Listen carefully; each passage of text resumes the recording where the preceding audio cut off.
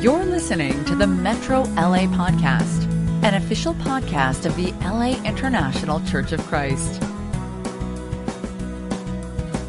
Good morning. My name is Reese Kia-Aina. Welcome to Metro Vision Studios. Thank you so much for joining in to our Sunday service this morning. I'm standing in for Robert Cadillo. You know, we've been doing a series called Abiding in Him, and it's a 3-week series that we're going to be talking about abiding in God, the Father, the Son, and the Spirit.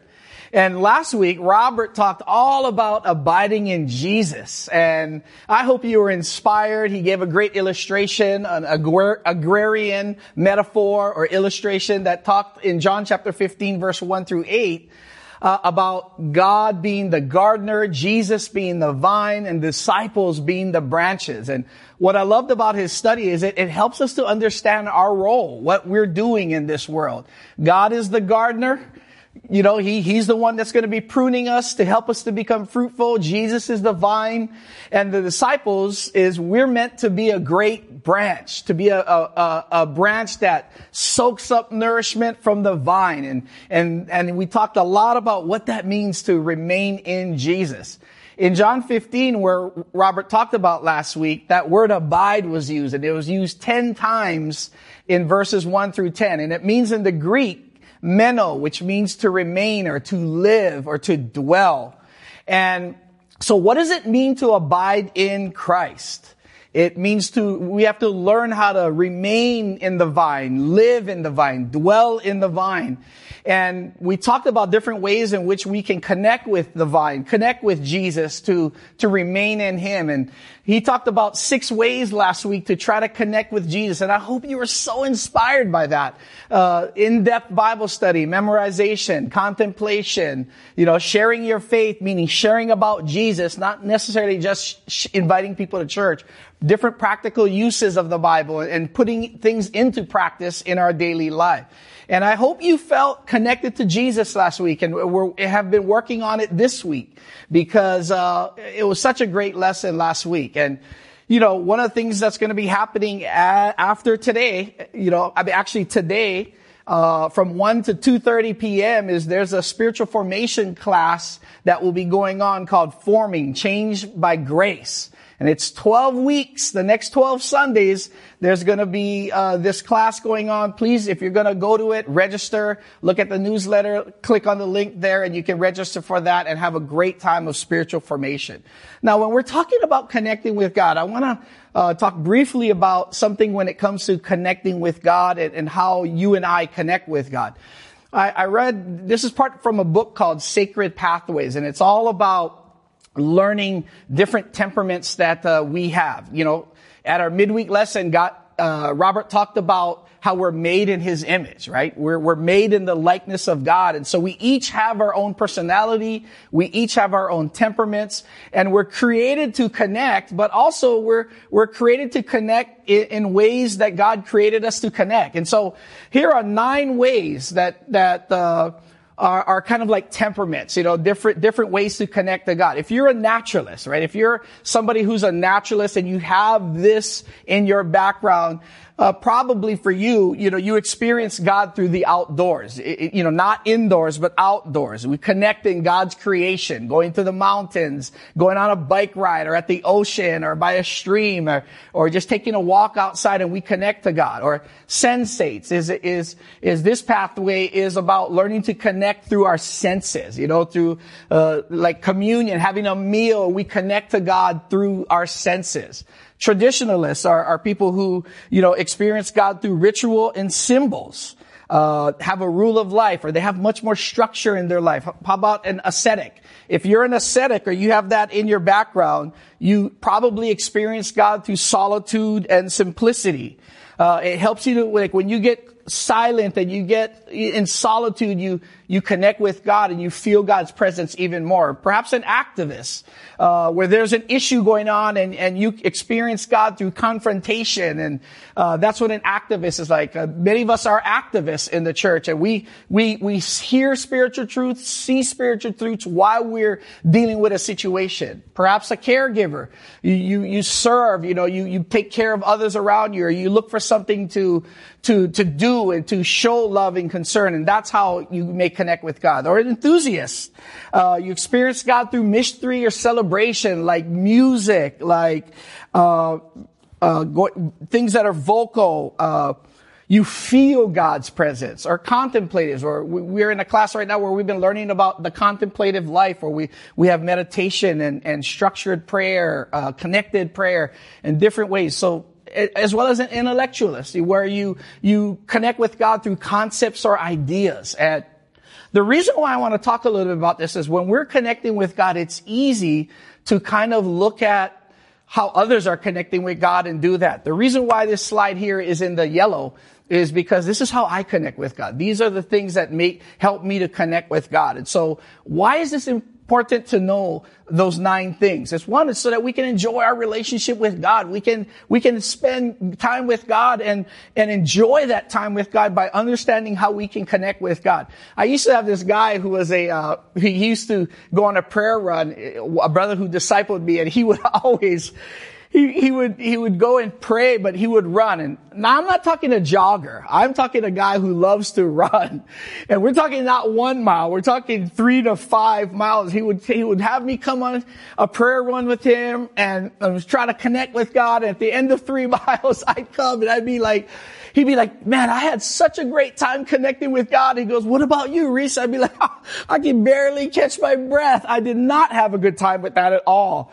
It was such a difficult time. And so it's important to learn how you connect with God so we can enjoy our own relationship with God. Another thing is so that we can try new things. That while we connect with God in certain ways, we can also try different things. Our workshop was like that last week, where we got a chance to engage God in different ways. And the third thing is to understand how we connect with God is so that we don't look down or judge others who connect differently than we do. And that's important to know. Today's lesson is called Abiding in God, and we're going to learn about the Father in it. We're going to learn about how to remain in God. And I hope this will be encouraging to your faith. What does it mean to abide in God, though? What does it mean to remain in God or live in God or dwell in God? And we're going to look at the father-son relationship today. And I hope this is encouraging. A 19th century saint said, "He that would be like Christ, moreover, must study him. We cannot make ourselves holy by merely trying to be so, any more than we can make ourselves believe and love by simple energy of endeavor. No force can affect this. Men try to be holy and they fail. They cannot by direct effort work themselves into holiness. They must gaze upon a holy object and so be changed into its likeness from glory to glory. He that would be holy must steep himself in the word, must bask in the sunshine which radiates from each page of Revelation." In other words, this 19th century saint Horatius Bonner basically said if we want to experience transformation, if we want to experience life-giving energy, it's not by trying to just by sheer effort do that. It's by looking at an object. And so when we look at Jesus, it's amazing how transformation takes place in our life and spiritual formation takes place in our life. And so that's what we're going to be chatting about today. In John chapter 15 and verses 9 through 17, the Bible says, "As the Father has loved me, so have I loved you. Now remain in my love. If you keep my commands, you will remain in my love, just as I have kept my Father's commands and remain in his love. I have told you this so that my joy may be in you and that your joy may be complete. My command is this: love each other as I have loved you. Greater love has no one than this, to lay down one's life for one's friends. You are my friends if you do what I command. I no longer call you servants, because a servant does not know his master's business. Instead, I've called you friends, for everything that I learned from my Father I've made known to you. You did not choose me, but I chose you and appointed you so that you might go and bear fruit that will last, and so that whatever you ask in my name, the Father will give you. This is my command: love each other." And so today, the question I want to talk about is, what does it mean to abide in God? What does it mean to remain or live and dwell in God? And what Jesus talks about is he talks about how we remain in God's love. the progression that we get a chance to see is that as Jesus is telling, as he's talking, right, as the Father has loved me, so I have loved you, now remain in my love. And you get a chance to see God's relationship with Jesus and the Father-Son relationship where God extends love to the Son extends love to the disciples. And it was a powerful, powerful thing. And I pray that, as we go through our Bibles today, we'll be able to understand and soak in God's love. The depth of God's love is sometimes very difficult to imagine how deep and wide and high the love of God actually is. Paul gives us a glimpse of it in Romans chapter 8 and verse 38 to 39. It says, "For I am convinced that neither death nor life, neither angels nor demons, neither the present nor the future, nor any powers, neither height nor depth, nor anything else in all creation will be able to separate us from the love of God that is in Christ Jesus our Lord." One of the interesting things about God's love is how deep it is. And if we want to learn how to abide in God, abide in the Father, is we have to learn how to understand and contemplate God, how deep God's love actually is. Now, I have a picture here of the largest freshwater aquifer, one of the largest in the world, but the largest in the United States. Say this with me, Ogallala Aquifer. This aquifer is a freshwater reservoir, if you will, underground that touches 8 states in the United States. That's how big this source of water actually is. And I want you to be thinking of God's love like that God's love is so deep and so wide and so big.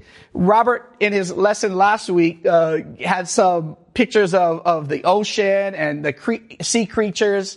And I want to think about God's love in this way, perhaps, kind of like the Marianas Trench. And there's only 3 people who have, I believe, descended to the bottom of the Marianas Trench in the world.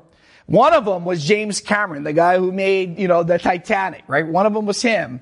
And it takes about approximately 4 hours to reach the bottom. And this is a picture of what at the bottom of the Marianas Trench looks like. There's silt and mud, and that's a picture of what it looks like, and it's almost 7 miles down. It literally takes 4 hours to descend in a submersible to get to the bottom of the Marianas Trench. But I want you to be thinking about God's love being that way. And if we learn to abide in God, we must learn to remain in His love. We must learn to understand how deep that love is. And our example in that is by looking at Jesus. We can just look at Jesus, and if we can see Jesus, we can experience transformation in our own lives. And that's the name of the game, is to keep our eyes focused on Jesus. Here's another picture of the Marianas Trench. One of the arguments in the world right now is that in 2019, I believe an article came out that the Marianas Trench is so deep, we could possibly pour all of the world's trash and send it to the bottom there where it could be compacted. That's one of the arguments. I'm sure there's pros and cons to each of it. But I want you to think about that illustration, how deep the Marianas Trench is, and God's love being so deep that no matter how much trash gets put in, no matter how much sin is in the world, God's love will cover all of that. And I'm so grateful for that, because I remember the first day when I came to church, I was a sinner, and I'm still a sinner to this day. And I appreciate that God's love can cover over every sin that I've done, everything that I'm gonna do, in now and even in the future. And I appreciate being a disciple of Jesus so much, because I get to have that kind of love exercised in my life by God and by Jesus and by the Spirit. Isn't that encouraging? Isn't that encouraging to know that God's love is that deep that it can cover over any sin in your life? Well, how did Jesus express God's love in John chapter 15? And there's 2 ways that I want to talk about today for us to think about and consider. He said, I've called you friends. One of the interesting things about Jesus is that He expressed God's love to the disciples by calling them His friends. He was in a master-servant relationship, but that relationship changed to a friendship as He progressed and worked with the disciples. And I appreciate that about Jesus, that He has every right to treat us that way, where it would be okay for us to have a master and servant relationship, right? He's the one that died. He's the one that went to the cross, and it would be perfectly normal for him to have a master-servant relationship with us. But what I love about Jesus is that he wanted more than that, because he saw his Father like that. His Father loved him, and so he extended that love to the Son, and the Son extended it to the disciples. And so that master-servant relationship didn't seem enough for Jesus. He wanted more. He wanted friendship. And if there's anything I would love for you to walk away from church today, is that God loves you and that he wants to be your friend. And that, I didn't naturally think that way of God when I first came to church. The practical it is, we learn to extend that friendship to others around us. That because Jesus doesn't settle for a master-servant relationship, but wants friendship, he calls us to love one another and extend that friendship to others. And that friendship is how God's love is expressed to people. I love this passage right here in Luke chapter 8, verse 26 to 31. The Bible says, they sailed to the region of the Gerasenes, which is across the lake from Galilee. When Jesus stepped ashore, he was met by a demon-possessed man from the town. For a long time, this man had not worn clothes or lived in a house, but had lived in the tombs. When he saw Jesus, he cried out and fell at his feet, shouting at the top of his voice, "What do you want with me, Jesus, Son of the Most High God? I beg you, don't torture me." For Jesus had commanded the impure spirit to come out of the man. Many times it seized him, and though he was chained hand and foot and kept under guard, he had broken his chains and had been driven by the demon into solitary places. Jesus asked him, "What is your name?" Now I want you to think about that. Here's a situation where Jesus is on the shore and a man comes running to him, and this man, he was demon possessed, the Bible says. The reason why I love this passage is because this is how I was when I came to church.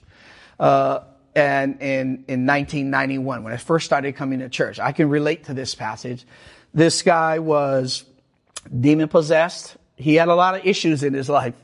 He ran around naked. Now, I didn't run around naked and all that, but man, I was crazy. I was wild. This guy he lived among the tombs, right? He didn't even have a place, but, he lived among the tombs, and he cut himself and he hurt himself. And let me ask you this question, ladies, would you date this guy?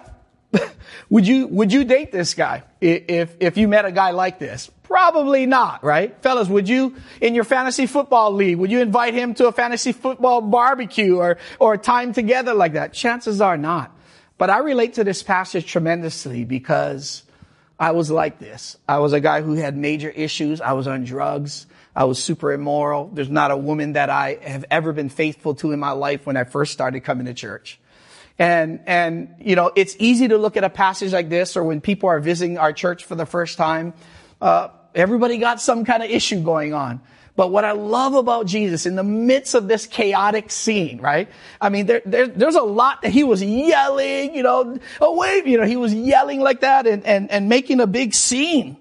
And what I appreciate about Jesus is the question that he asked. And that's what I love about Christ.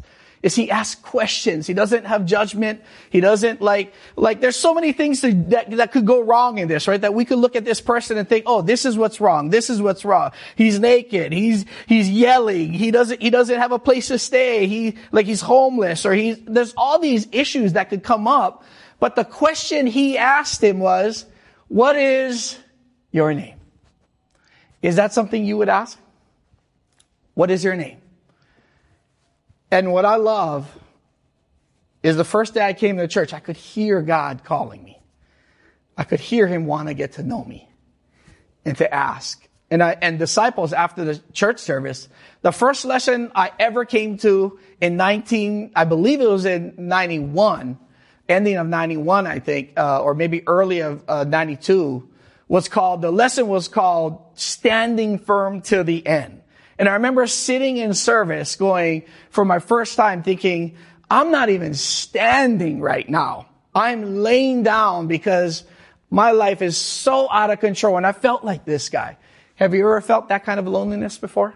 Have you ever felt lonely where you're in a crowded room, but you feel lonely? Or you're in a group, nobody really knows you, and yet what Jesus extended was friendship.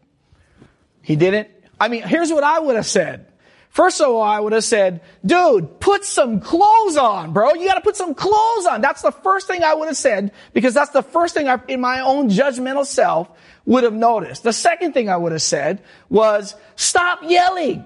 Don't yell. Just talk to me. The third thing I would have said is, man, you got to get your life together.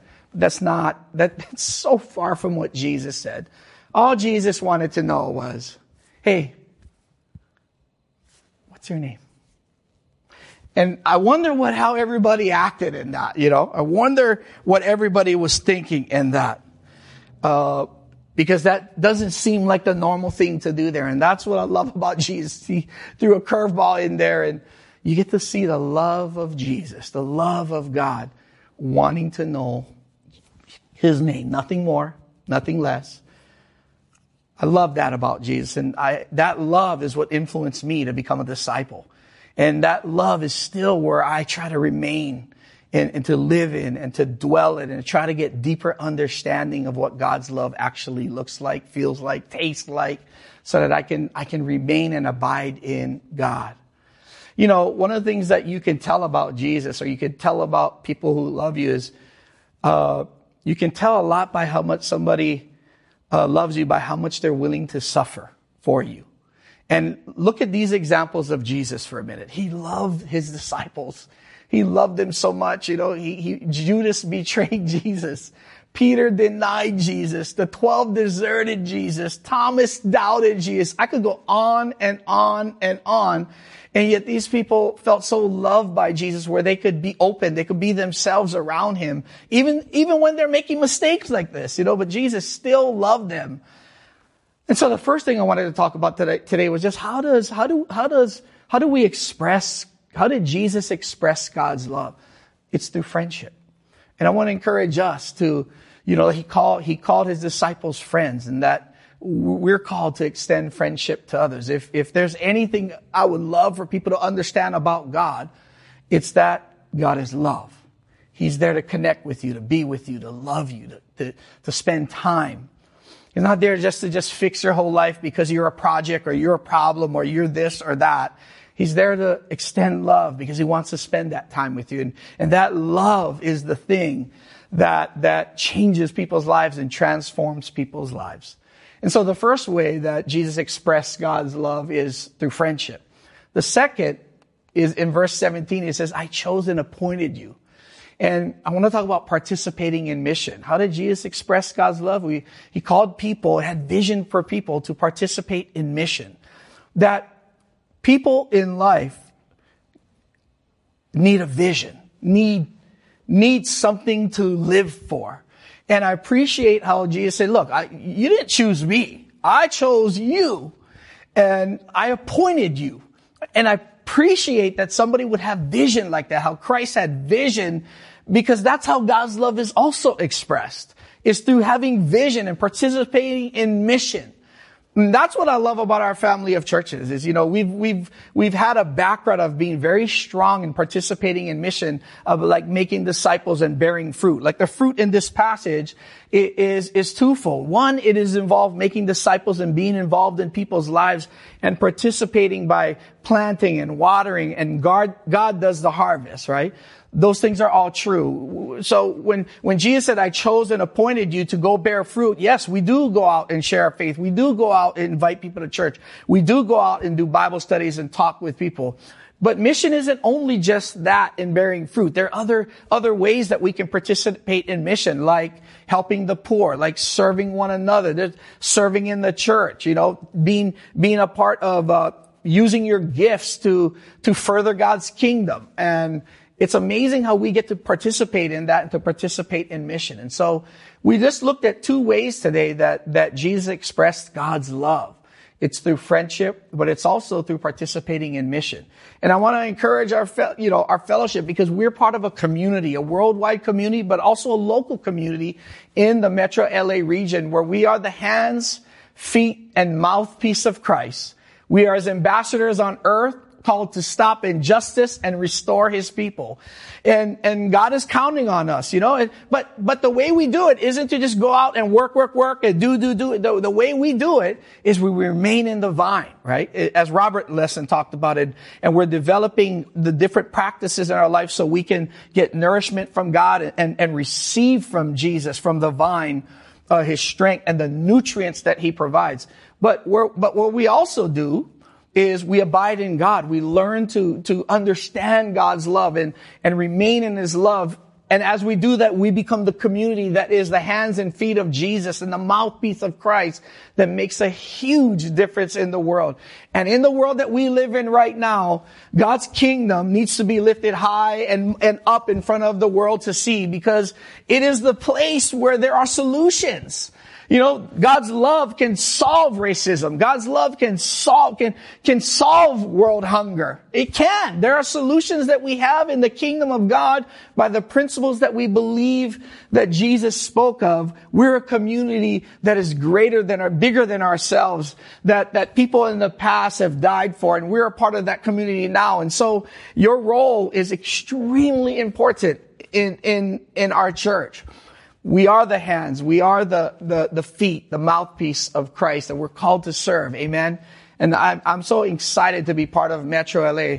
And I love being a part of our church. I love being in a community of people that are actually trying to make a difference. And we have many faults. If you're looking for a church that doesn't have faults, we're not it.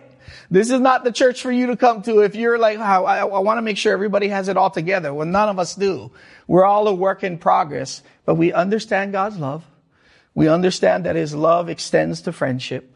And so we extend friendship to others, but we also understand that he had vision for us so that we can participate in mission and be involved in the work of Jesus, the serving, the loving, the preaching, the encouraging, the helping out of. And it's amazing how God transforms the world and transform our lives if we're focused on the right thing and receive nourishment from Jesus, but we also learn and abide in God's love as well. I want to introduce to you Ariana Figueroa. She was recently baptized on January 24th in Las Americas, welcome to Metro LA. I hope many of us can, get on Facebook, encourage her, send her email, send her a text. Welcome to the kingdom of God, Ariana. So good to have you part of our fellowship. And so what did we learn today about abiding in God? Well, if we understand God and what abiding means, is we remain in God's love. We understand God's love, that God's love is deep and God's love is wide. It's so deep and so wide. God's love also covers over the sin of the world. He covers over every sin and every future sin that is about to happen. God's love covers all of it. And as we understand that love, we express it in two ways. And these are just two ways where we talked about today, but there are other ways all throughout the Bible that we can express God's love. One is we understand that love was expressed to us in friendship, that Jesus wanted to be friends with us. He wanted to know our names. We are that important to him, and we have a future with him. And so we extend that friendship to others, but we also understand that he had vision for us, and so we participate in mission. And that's not just making disciples of all nations. That's one aspect, but another aspect is helping the poor, engaging in the church, spending time with God. That's part of mission, is that we're learning different practices right now so we can grow in our faith. And so today, I hope as we learn different things about abiding in God, we will remain in God's love. We'll understand how deep his love is and how it covers us, but we'll also understand how we can extend that to others and participate in mission. Thank you so much for your time. Thank you for your attention. Have a great day today. You've just listened to the Metro LA podcast. For more information about our ministry, please visit metrolaregion.com.